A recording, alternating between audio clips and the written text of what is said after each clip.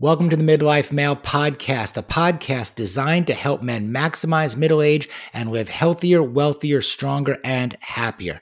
I am Greg Scheinman, and I'm inviting you to join the thousands of men who listen each week, receive my Midlife Male newsletter, and are committed to making this next phase of life our best phase. If you have not yet downloaded my No BS Guide to Maximizing Midlife, where I break down the 3 principles to maximizing middle age and taking back some of that shit you've given up, head on over to midlifemale.com/No BS Guide. Guys are loving these 3 principles to maximizing middle age, and you can download your copy today at midlifemale.com/No BS Guide.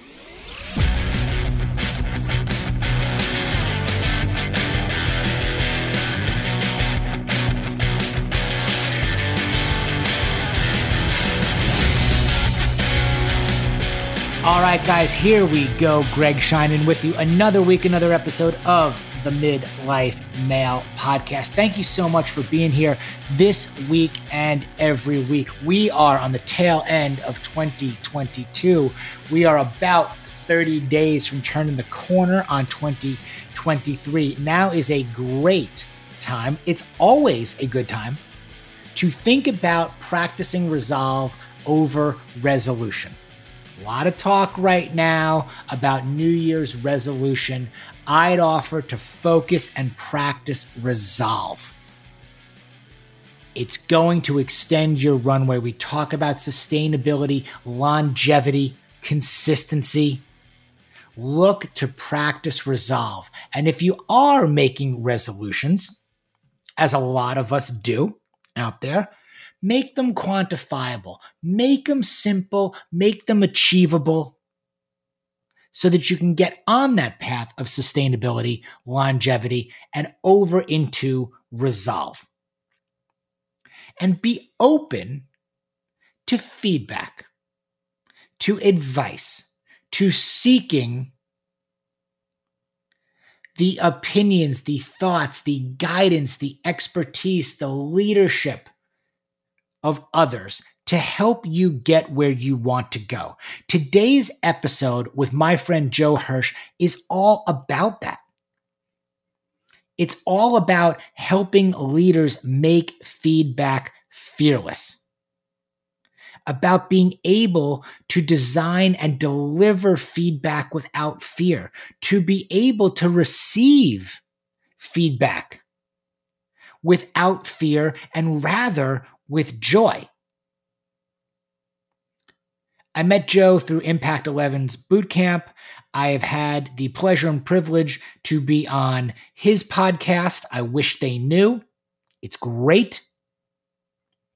It's short, it's concise, it's to the point. It's really a tremendous idea and format that he has.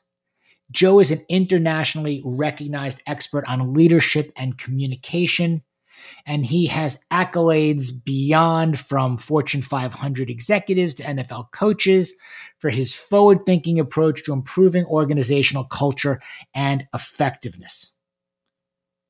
He makes research-based practices more accessible so that people can improve the way they work, learn, and lead.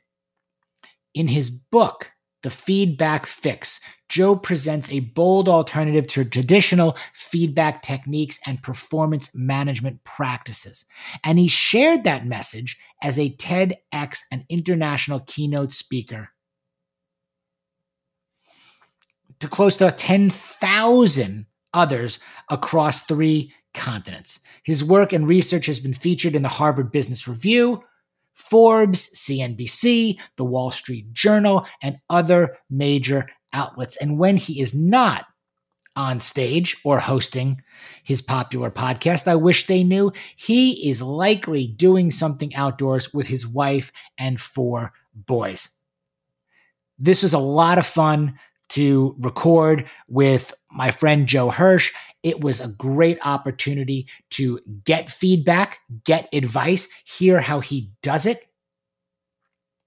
And I believe and really feel strongly and passionately that what he says has tremendous value, and you guys are going to gain a lot from paying attention to Joe Hirsch. So let's get after it this week on the Midlife Male podcast.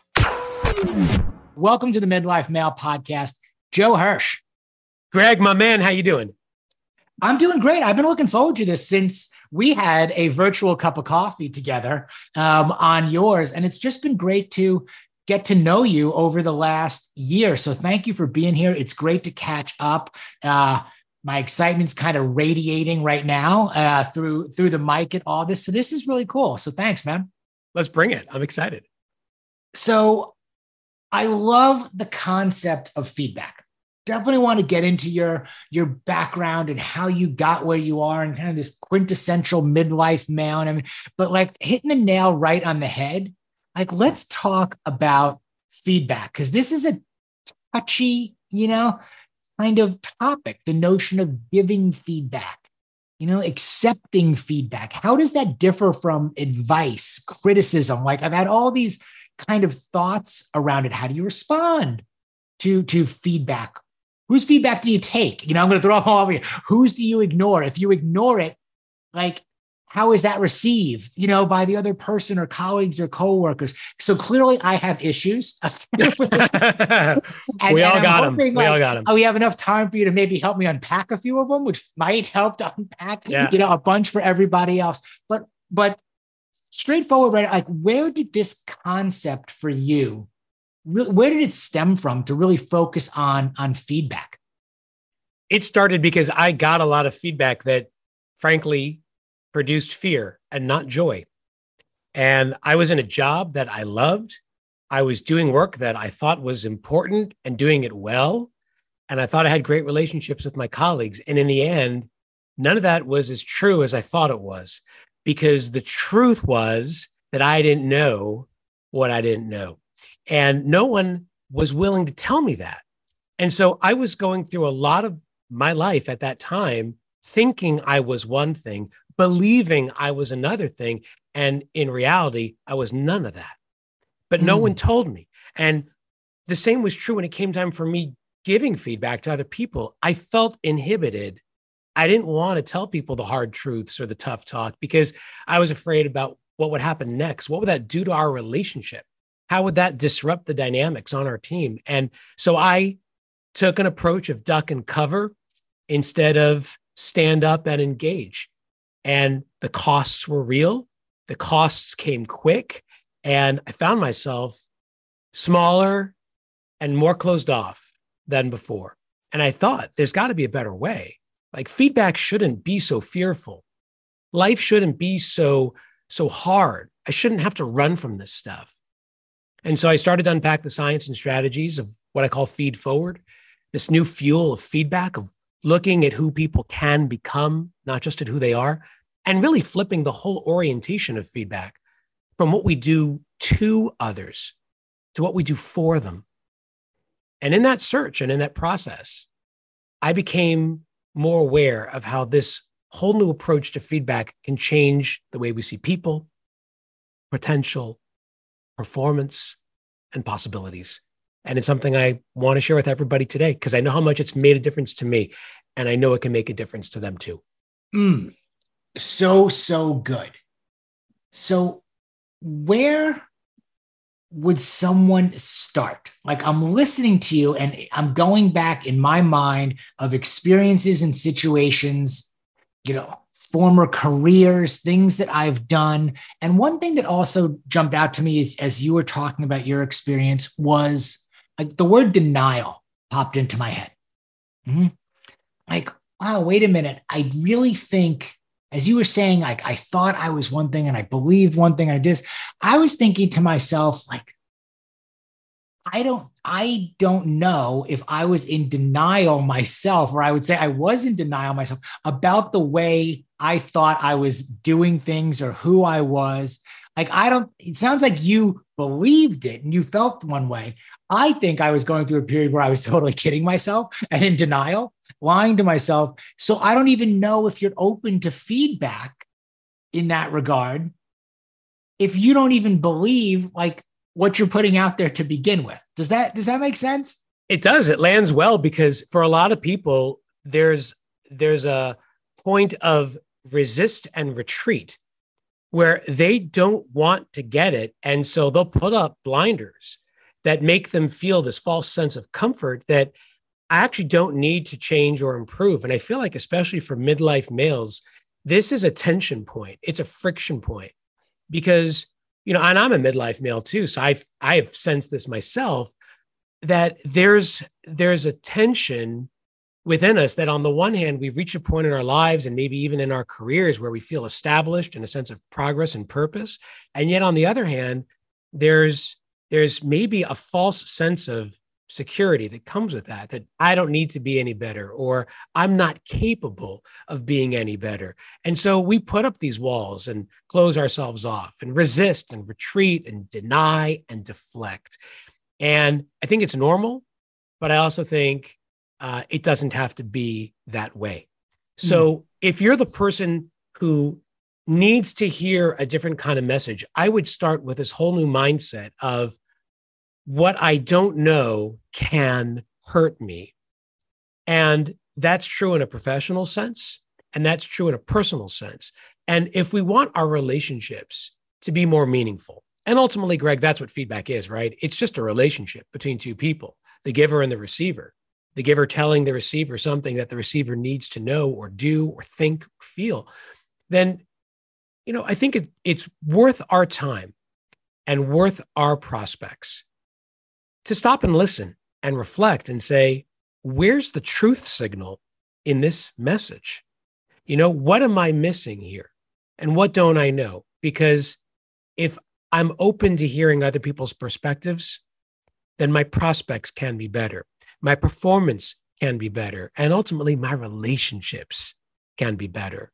But they can't be better unless I will myself to listen and learn. So to that effect, again, which is great stuff. Okay. So here I am, somebody that has not accepted feedback very well, or even sought it out. It makes me uncomfortable. It's a scary, again, I am here. I am kind of conforming. I'm complacent. Maybe I'm at my, again, whether I found my purpose or not, this is where I kind of am. And again, a lot of guys are there.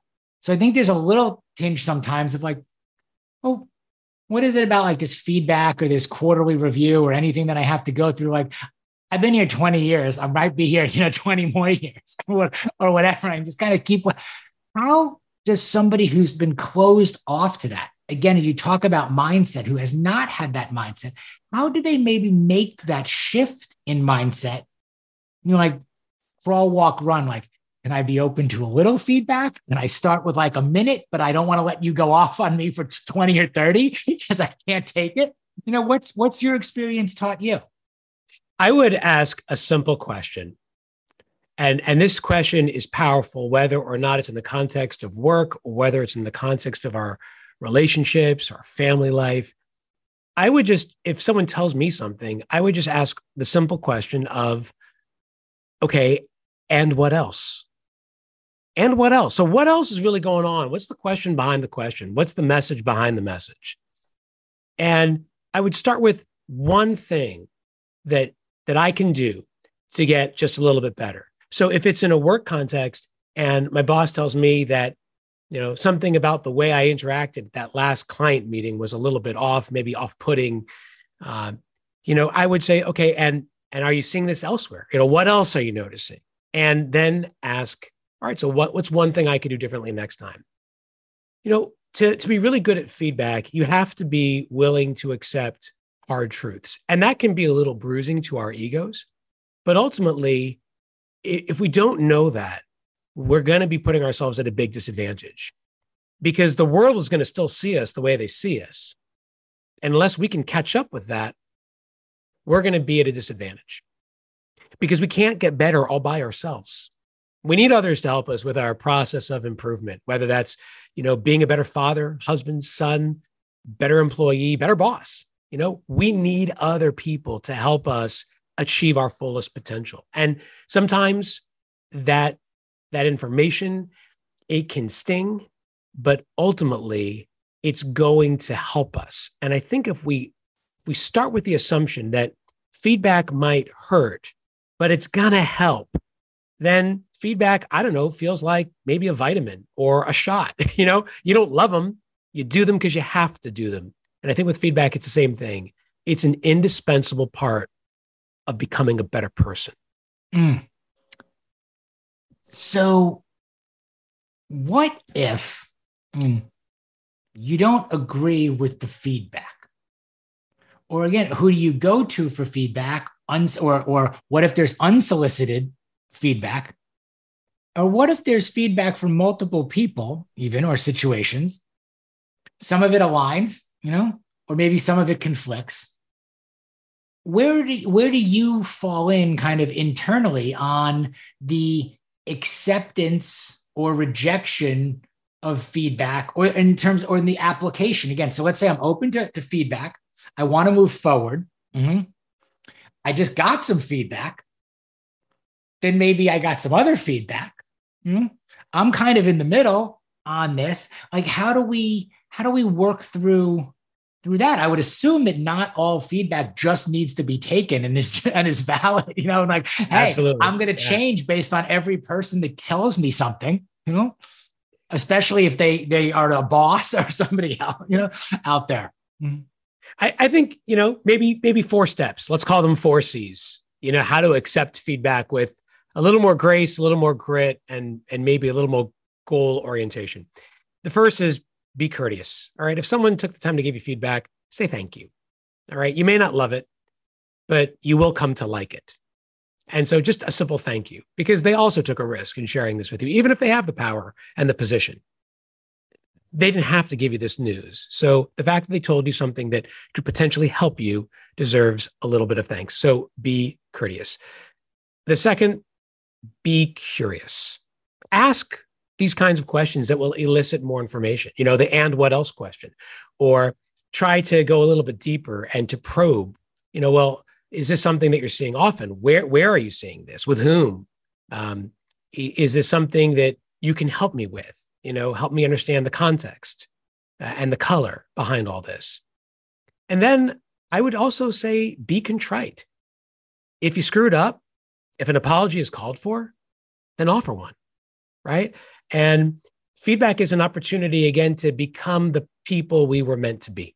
So if the feedback is, you hurt me, what you did caused me pain, it derailed our project, it upset me, try to understand from the other person's perspective the impact of that behavior or decision. And then to say, yeah, I'm really sorry I did that. Right? That's part of not just making amends with them, but making yourself whole. And that's also what we want in this process, is for us to become a little more whole when it's all over. And then finally, be constructive. Right? Do something with the feedback, right? Especially if someone took the time to give it to you and it actually has potential to improve your prospects and possibilities. Show people you're serious about listening to that feedback by acting on it and accepting it with a sense of purpose and put it into practice. So be courteous, be curious, be contrite, be constructive. And if you can do those 4 things, then negative feedback can have a positive upside and doesn't have to suck so much. Can you turn it off? And I'm going to ask this 2 ways. One, like, you're in the feedback business in a way now. Like, you're in the feed forward business. Like, this is your project. This is your passion. This is your stuff. Can you turn it off yourself, or are you constantly looking for feedback moments on both sides? Like, do you ever just kind of like sit around like, listen, I don't want anybody give me any feedback. And I don't want to give anybody any feedback, because all I've been doing is talking about feedback. I mean, for the last, 30 days, 30 hours on 30 different stages and 30 different places. Nobody tell me anything for like the next 2 weeks. No, I try to live what I learn. And it's not something I can turn off, because it's really personal for me. Like I told you a little bit ago, I had, that really pivotal moment in my life where I was feedback averse, mainly because I was afraid. The fear really crept in, and I don't think that it served me well. I mean, I know it didn't serve me well at the moment in that time, but now looking back, it was the most transformative experience of my life. Going through that pain, going through that tough time, kind of blind to how others saw me. I came out of it a different person, truly. And I know that it can transform others as well, which is why I would say, in terms of receiving it, I'm highly receptive to feedback today, even when it's not properly shaped and scoped. But I even have in an appropriate way. I've told other people who I think it could benefit. I said, look, I see what's going on with you right now, and I was you. Let me tell you how this ends. Okay, it's not good. So let me be this mirror holder who tries to enlarge and expand how you see things right now, because right now you're not seeing the whole picture. And I want to help you see things a little differently so that your view matches others' view of you as well. And that's an empowering thing. And when you present it that way, people stop and say, well, what am I missing? What is happening? And, I can think of a couple of examples of good friends of mine where in the end, they said, hey, that process was painful. That process made me uncomfortable, but that process left me feeling more whole. That process enabled me to be a better person, better husband, better father than I was before. And it was a gift. So thank you. So I don't think we should ever turn it off, because if we do, if we somehow push mute on this message, then we're not going to become the people we're supposed to be. And if we're not growing, we're receding. And I think that's a message you share all the time on the show, Greg. If we want to really raise our impact and deliver meaning, not just mediocrity, we need to find and express ourselves to the fullest extent possible. And feedback is a tool that does that. It's what enables us to be that person. You talked about the manner in which feedback is delivered. I'm just going to stay on this topic for a little bit because, again, it's fascinating to me. And I think it's fascinating to other guys and certainly intriguing out there. But feedback not always being delivered kind of in the manner that maybe you want it to be, or if there's even a framework or a format between good feedback or the way it should be done. How does feedback differ then, or how is it from, let's say, advice or criticism? And for whatever reason, we tend to associate the word feedback with, it's going to be negative. Yeah. And it doesn't always have to be that way. So I don't want to make that assumption or pass that judgment. But how does it differ from, let's say, advice or criticism? So what I help people understand is that feedback really needs to be a two-way conversation. And instead of telling and selling, telling someone what you think and selling them on your view or version of events, we should be listening and learning. So take the context of work, right? Manager sees something with his employee, wants to fix it, has a fix in mind, and says, here's how I'm going to fix the person. Well, when you fix the person by fixing the problem, you might deliver a short-term win, but you don't secure a long-term victory, because that problem is likely to recur. It'll reappear in some other context, some other place. And for the very simple reason that you are the one who did it to the other person. You didn't do something for them. You didn't empower them to discover how to go forward on their terms and timeline. And so instead of telling and selling, do more listening and learning. Try to understand where this problem is coming from. And then through this process of mirror holding, enlarge and expand that person's view so that they can come to the solution on their own with you supporting them throughout. And so the mechanics of Feed Forward are really about creating that dialogue so that you can have this two-way conversation, so that instead of forcing my view, I'm unlocking an insight and I'm helping someone else see the picture more clearly for themselves. And that's a very powerful shift that is different than advice, which tends to skew more towards, telling and selling. Even if someone asks me for the advice, it's still my idea. And criticism is absolutely my idea, right? Because it's my idea of how you should be improved. So I don't think we need to fix people as much as we need to frame problems. And if we can help people see the problem a little more clearly for themselves, and help them tap into the solutions they may already have and hold, then the solution is going to be theirs. And then the change and the transformation is theirs as well.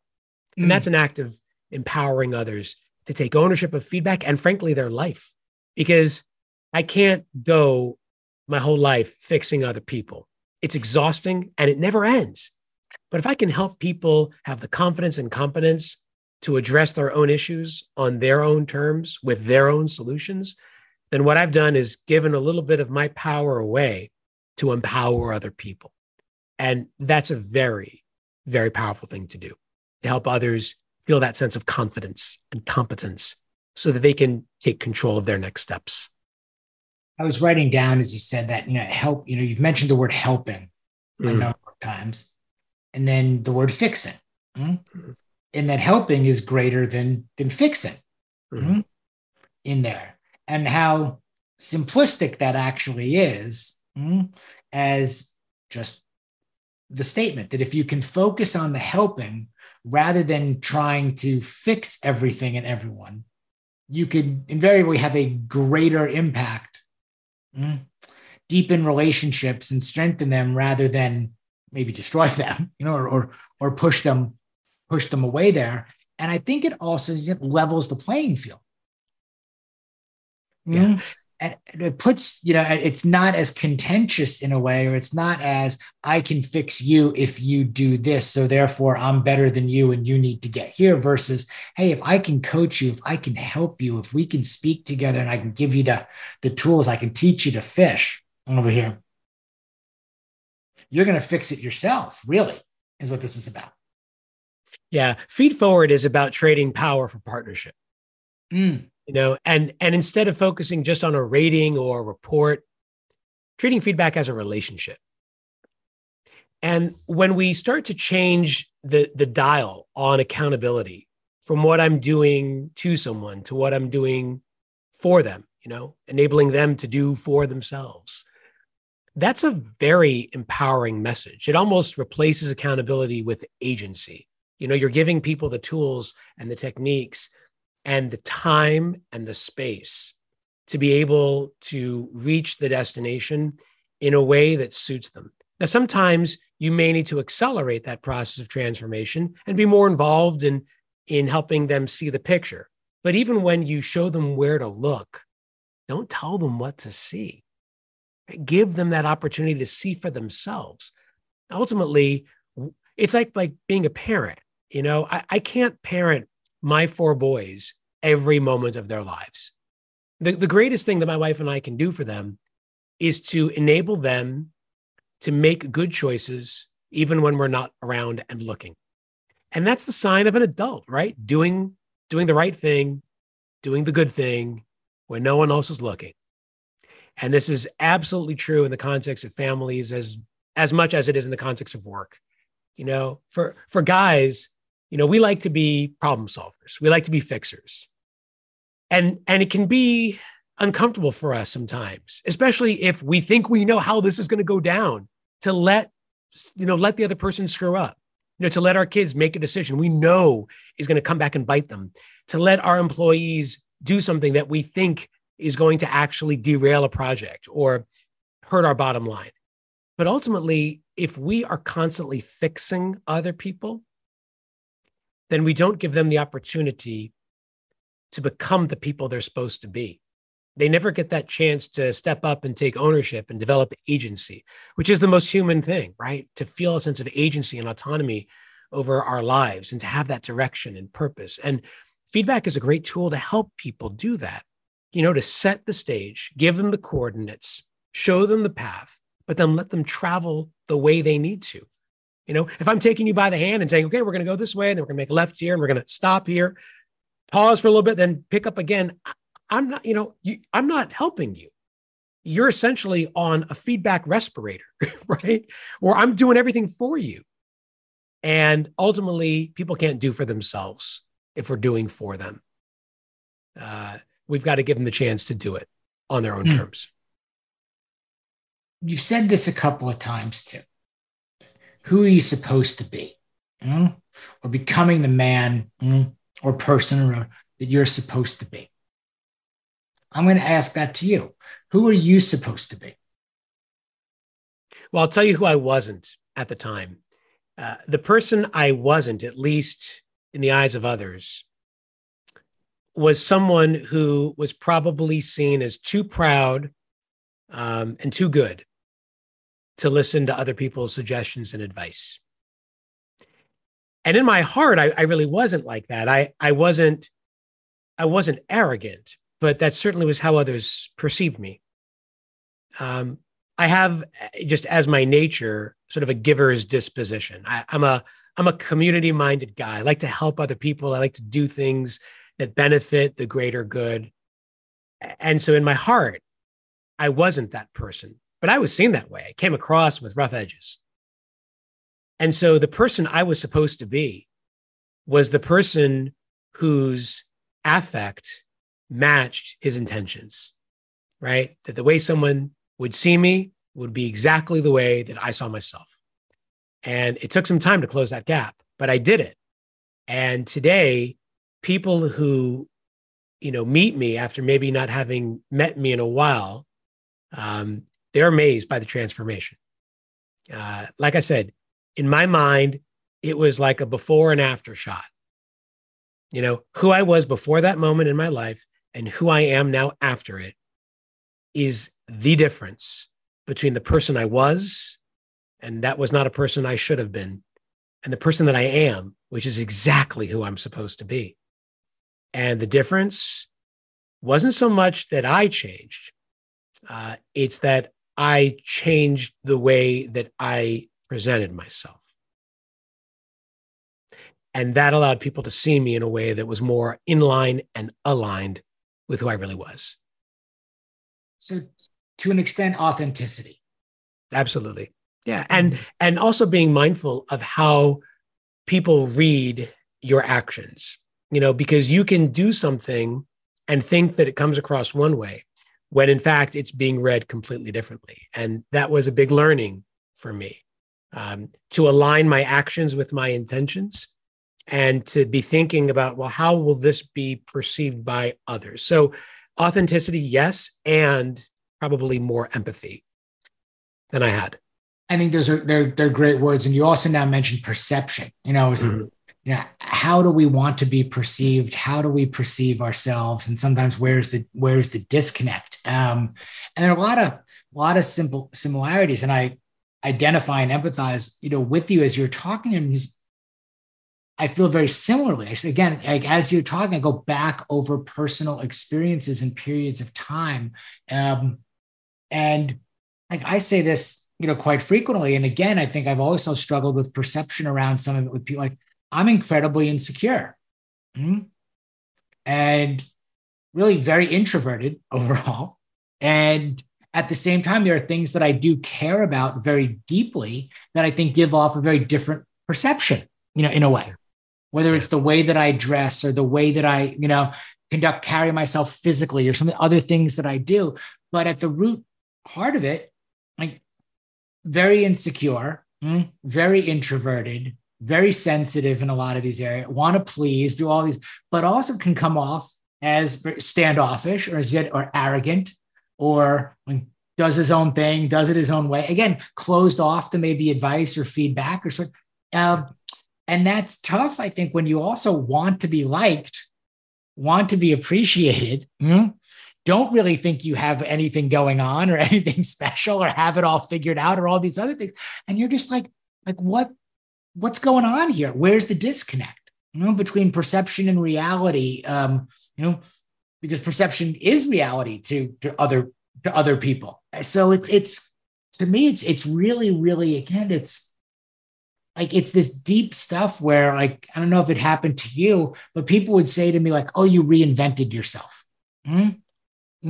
Or like, again, we both use the word transformation, over time. I go into mediocrity, into, maximization. It could be transformation around feedback into feed forward. However, I don't want to take your words, but you go into reinvention or whatever. And I would say like, no, I think the truth is I didn't reinvent myself. I think I've released myself. Like this is Love that. who I am. Yes. That's the key right there. You said it right there, Greg. It's this act of revealing our true selves, unleashing that potential that resides in everybody. And so, back to the whole giver receiver equation, if you're a feedback giver, you've got this amazing opportunity to help someone unleash their true potential. And if you're a feedback receiver, you have this tremendous opportunity to reveal the parts of yourself that are waiting to come out, but may need a little help. And so both parties can act in service to that goal of expressing the truest parts of who someone is. And in doing that together with a partnership model, help bring that about much more quickly and effectively and fearlessly than might otherwise happen. The Midlife Male podcast would not be possible without the support of some incredible brand partners. I only recommend brands I use, believe in, and trust, and each brand was handpicked by me for a specific reason. I believe in these guys not just because they're great companies with great people behind them, but because the stuff works. I use these to stay at my peak, and I suggest you do too. So go over to midlifemale.com and click on special offers for exclusive Midlife Male discounts and promotions. So I want to switch gears a little bit here. We've talked a lot about feedback and feed forward. If we can shift into the personal side of things. Married, 4 boys, your life. And I'm curious to get an understanding, I guess, of understand a little bit about your background, kind of where your life was and ultimately where it is today. And if we can even maybe take it a step further, like how has that changed the dynamic in your personal relationship, in your familial relationship? Yeah. That's a great question. And it's something I've thought a lot about, because when you go through, a tough moment like the one I did professionally, kind of this, point of no return moment where something's going to happen, right? Something big's going to happen one way or another. And you don't know what's going to look like on the other side. It really forces you to ask yourself, well, what impact is this going to have on my family? And, how do I want my family to see me? How do I want my boys to look up to their dad? And how do I want my wife to see me as a husband? And it definitely caused a great deal of reflection on my part.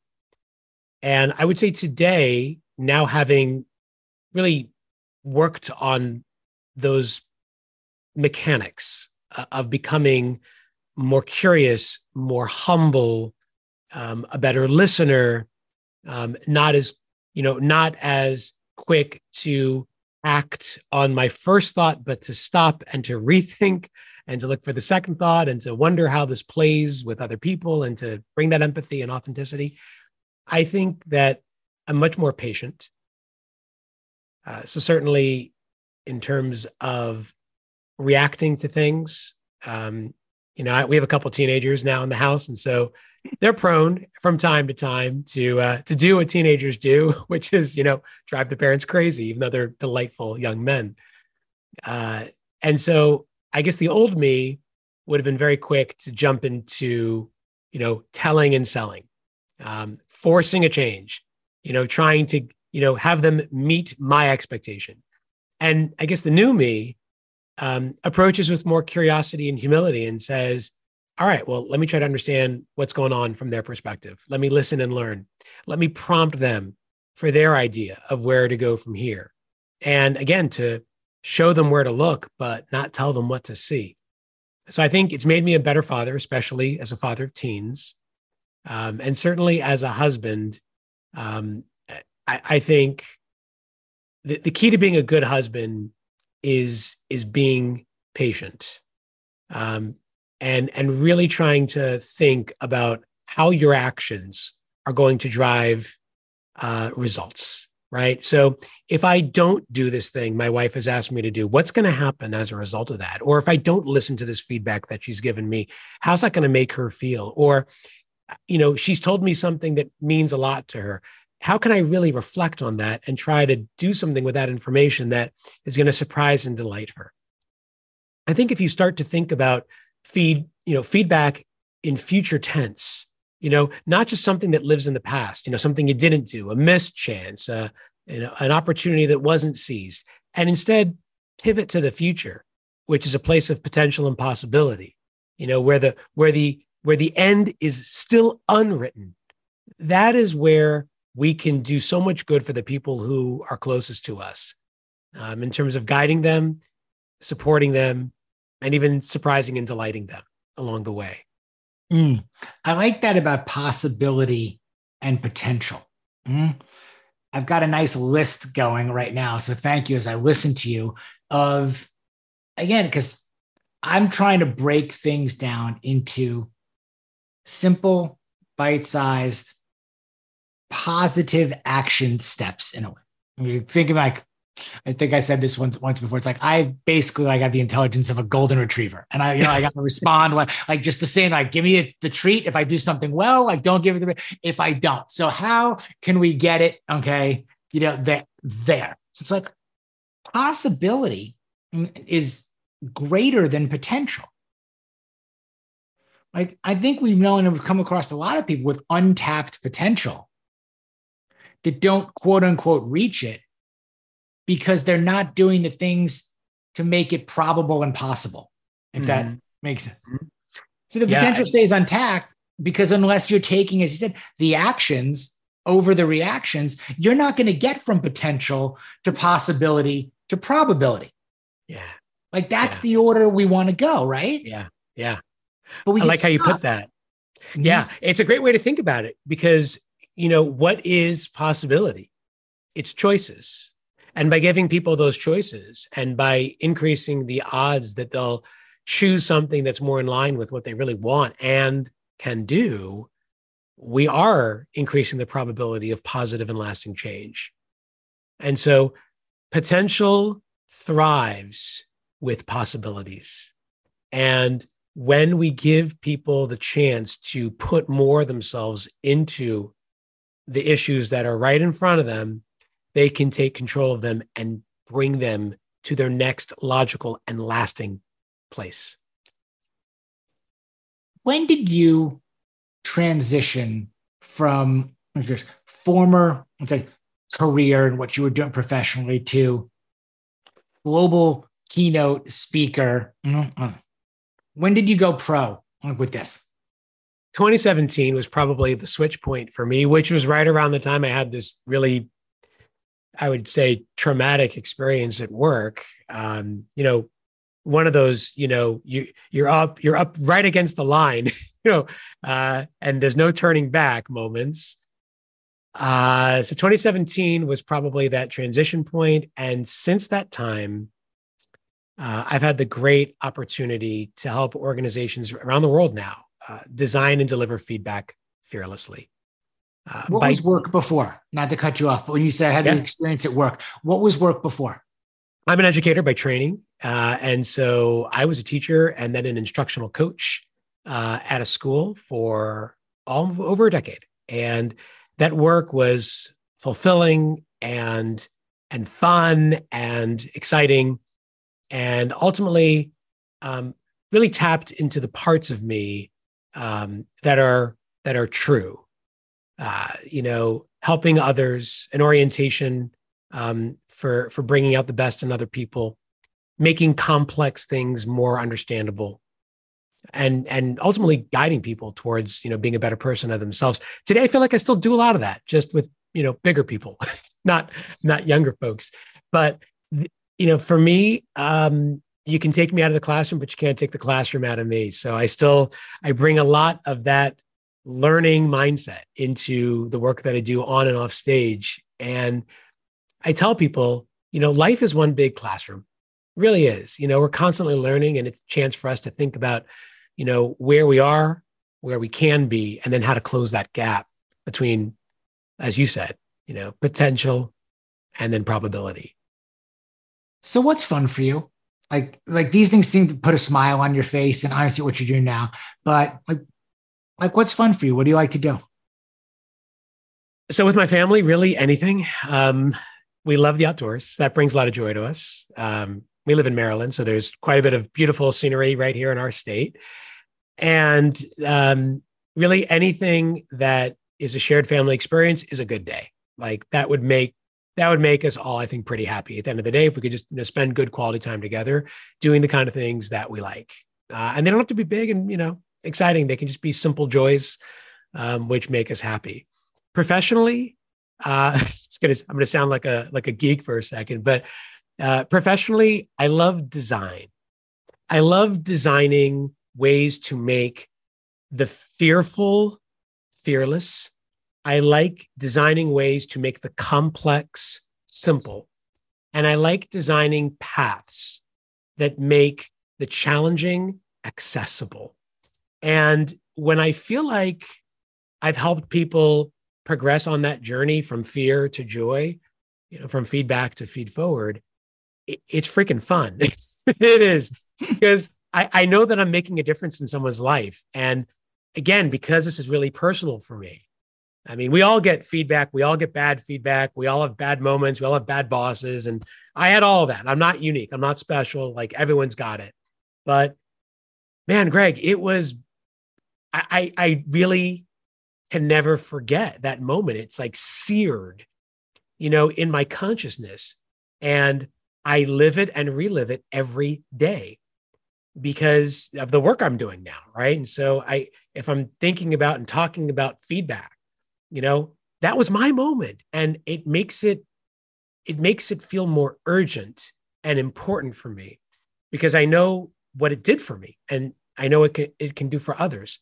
And so I guess the fun is in helping others find the joy.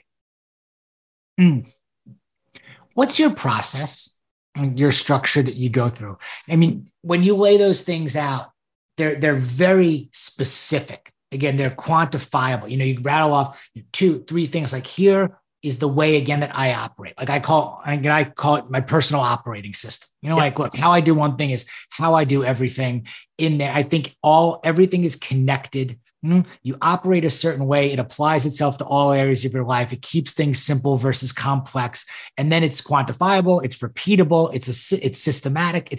My process doesn't have to be anybody else's or the same thing. So I'm always fascinated and interested in other people's process. Like, at what time do you wake up, or when do you write, or do you have these 3 things like your North Star, like on a Post-it on the side of your computer, like, let me remind myself every morning, okay, to, focus on simple versus complex, and lean into the joy versus what is it for you? So if we're talking about personal habits and sort of, an OS, for my life, I get up early. I really believe in, doing the work in those unseen hours, as my friend Alan Stein Jr. likes to talk about. The unseen hours are a time of great possibility and productivity for me. So getting up early, working out, that's really crucial to me. I need that. I need that energy to get me through the day. And I do my best thinking in those hours. So whether it's writing, whether it's running reps on a speech, those unseen hours, that morning block is critical. As far as like getting my most productive things done, I do great with long stretches. Those are harder to come by, but when I can find them, man, those are the best ways for me to get stuff done. And I try to calendar it in. That was a hack. I don't know who told it to me, but whoever it was, like, it's brilliant. You got to calendar in that time because if you don't, you're never going to get it. I'm huge on that. The show me your calendar. I'll show you your priorities. Yes, I love that. How you put that. Yes. And scheduling, like, even the open space so that you have a time to be curious, to be creative, to do, like, to go back to it. I think it's so huge. It's amazing. That's big. And then I would say, really preserving time for family. Someone told me this a few years ago when, the business thankfully was really starting to take off, and I was getting busier, and it was really a good thing. I was starting to see sort of these visions and dreams realized. And he said, yeah, just remember, Joe, none of it matters if you don't have people to share it with at the end of the day. Let me follow that up. Go on. I want you to finish, but now that was just, that really grounds me. Because no matter how important I think this work is, the most important work that I do is that of dad and husband. and husband and dad, depending on the situation. And if you don't make time for them, then nothing else matters. So whether that's, family dinners, that's pretty sacred. Doing like one-on-one with the kids. Last night, we have this thing. It's kind of funny. And if you guys like this, you could borrow it. So for our kids' birthdays, this is my wife's brilliant idea. We give them little coupon books, that we make, just like it's simple, like a Word doc or whatever.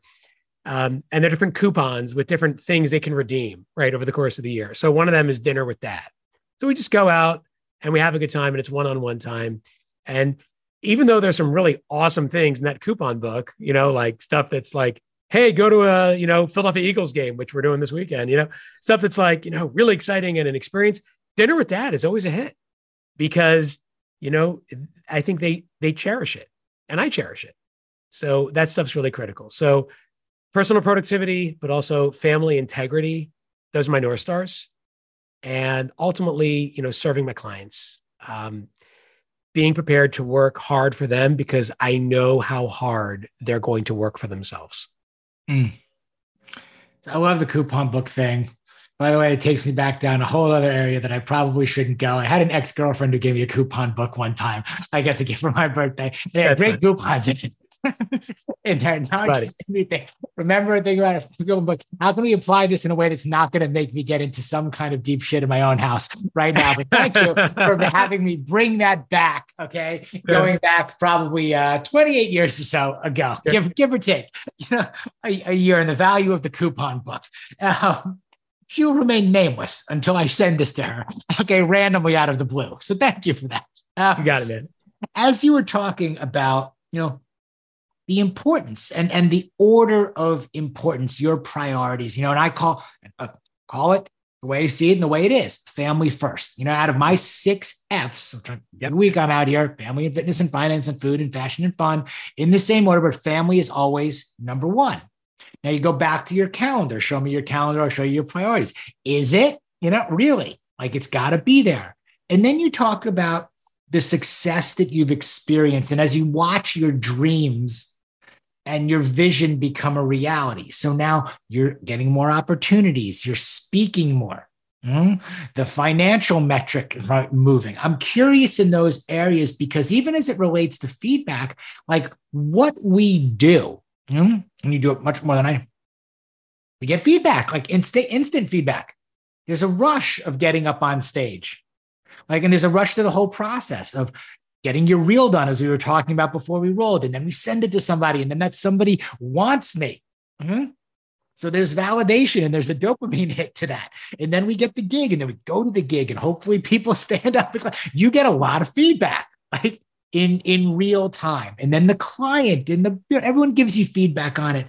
But then as this whole thing is spiraling and growing and moving, I was like you got to check yourself, right? What is your relationship with money? How many gigs do I want to take? What's the trade-off, as you said, if I'm alone or I don't have anybody to share it with? How do you process those things? It was a great quote that you said your friend, gave you about it, but how do you also kind of check it? Do you say, I'm going to do X number of gigs, a year? Or, by the way, at this point, we kind of have a good idea of how much we need to live, what success looks like. Right. I like this idea of a personal audit, where for me, it's every 6 months. I take a hard look at sort of where I am in the business and as a person.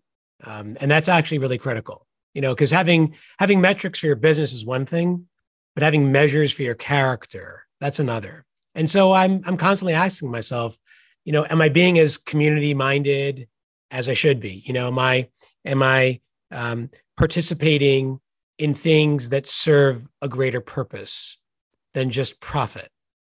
How are others seeing me? I'm always asking myself that question now. And we went into that earlier, am I living the way that I want others to look at me? And if I'm not, then what can I do to refine that? Because how you define what you want allows you to refine what you need. And so that's really critical. The personal audit is a great opportunity for me to take a hard look at me as a person, me as a professional, and to seek help where needed. If it's someone who can help me accelerate or amplify my business, then I want to make sure that I'm reaching out and connecting with those people. If it's an activity or a cause that will help me develop into the finest person I can become, a person of good character, someone my children would be proud to look up to, then I need to seek those opportunities. And I think if you don't measure it, you don't manage it, right? As people like to say. So take a hard look at yourself. And sometimes you need, the counsel and the color from somebody else, right? Because you're too close to the problem. So whether that's your spouse or a loved one or a trusted friend or colleague, seek that input from others who will help you see the things you need to see, but may not be looking at all by yourself. We are 30 days away from the end of the year. Not exactly sure when this is going to air, but that's when we are recording this right now. What are you doing when you're doing that audit? What have we learned in 2022? What does 2023 look like? And then I'm curious, how far out do you plan? Yeah. So because I try to do these on a 6-month interval, so I look out to 6 months because that's far enough for me to have a bit of a time horizon, but manageable enough that I can probably get stuff done in that interval. And then of course, within that space, it's shrinking the goals, right? So that they're more accessible and more achievable. And so I might have here's my goal for the month. And then maybe even further refining that. Well, okay, if I need to get there at the end of the month, what do I have to do at the end of the week to make sure that's happened? So I do look out over that 6 months and then kind of look back on what needs to happen, sort of reverse engineer the process. And so right now, I'm doing what a lot of people are doing. I'm thinking back on a year that is, about to end, and I'm celebrating the wins, but I'm not mourning the losses because, part of what it means to do feed forward is to look out towards a future that we can still change and not stick to a past that we can't. And so take the losses as teachable moments, take those missed opportunities as moments to grow from, and don't dwell on them. Because if you do that, you're going to drive yourself crazy and you're probably not going to make any positive change. So to me, it's not, did I screw up? It's, did I learn? And messing up is inevitable, but fessing up to what you can learn from it, that's hard. And that's a choice. So, if you mess up, fess up. And if you do that, then you're going to be able to ramp up and to make that positive change. Such good stuff. Where do people find you? Where do Best they place get is what you're talking about? Yeah. Best place is joehirsch.me, where you can get all sorts of resources on how to live fearlessly and give the kind of feedback that will spark joy in people's lives. And check me out on all those social channels, wherever you find them. I hope to be there for you. And I hope that your feed forward journey brings you joy, because it brought me a lot. Joe Hirsch, really, really great stuff. Thank you so much, my friend, for being here today. This was terrific. I am going to hit you up at various other times for feedback, so I can continue to try to take the feedback and feed myself forward overall. This is really valuable stuff. It's a gift, everything that you're sharing. Guys, if you get an opportunity to hear Joe speak, absolutely go do that. Pick up the book. Check out joehirsch.me out there. And you're welcome back anytime, my man. So thank you so much. Happy, healthy holidays to you. I know that 23 is going to be a big year. Thanks, buddy. This was a lot of fun. Hang on for a second. Guys, if you like what you have heard on the Midlife Male podcast, and I know you did because Joe was on today, give us 5 stars, leave us a positive review, share it with your friends, your family, your community, everybody, so that we can keep the Midlife Male movement growing. And I am back just like every week. Talk to you soon. Take care. If you're interested in coaching and taking this conversation deeper so that you can achieve your personal and professional goals, be sure to head over to midlifemale.com and check out the Work With Me page to explore options.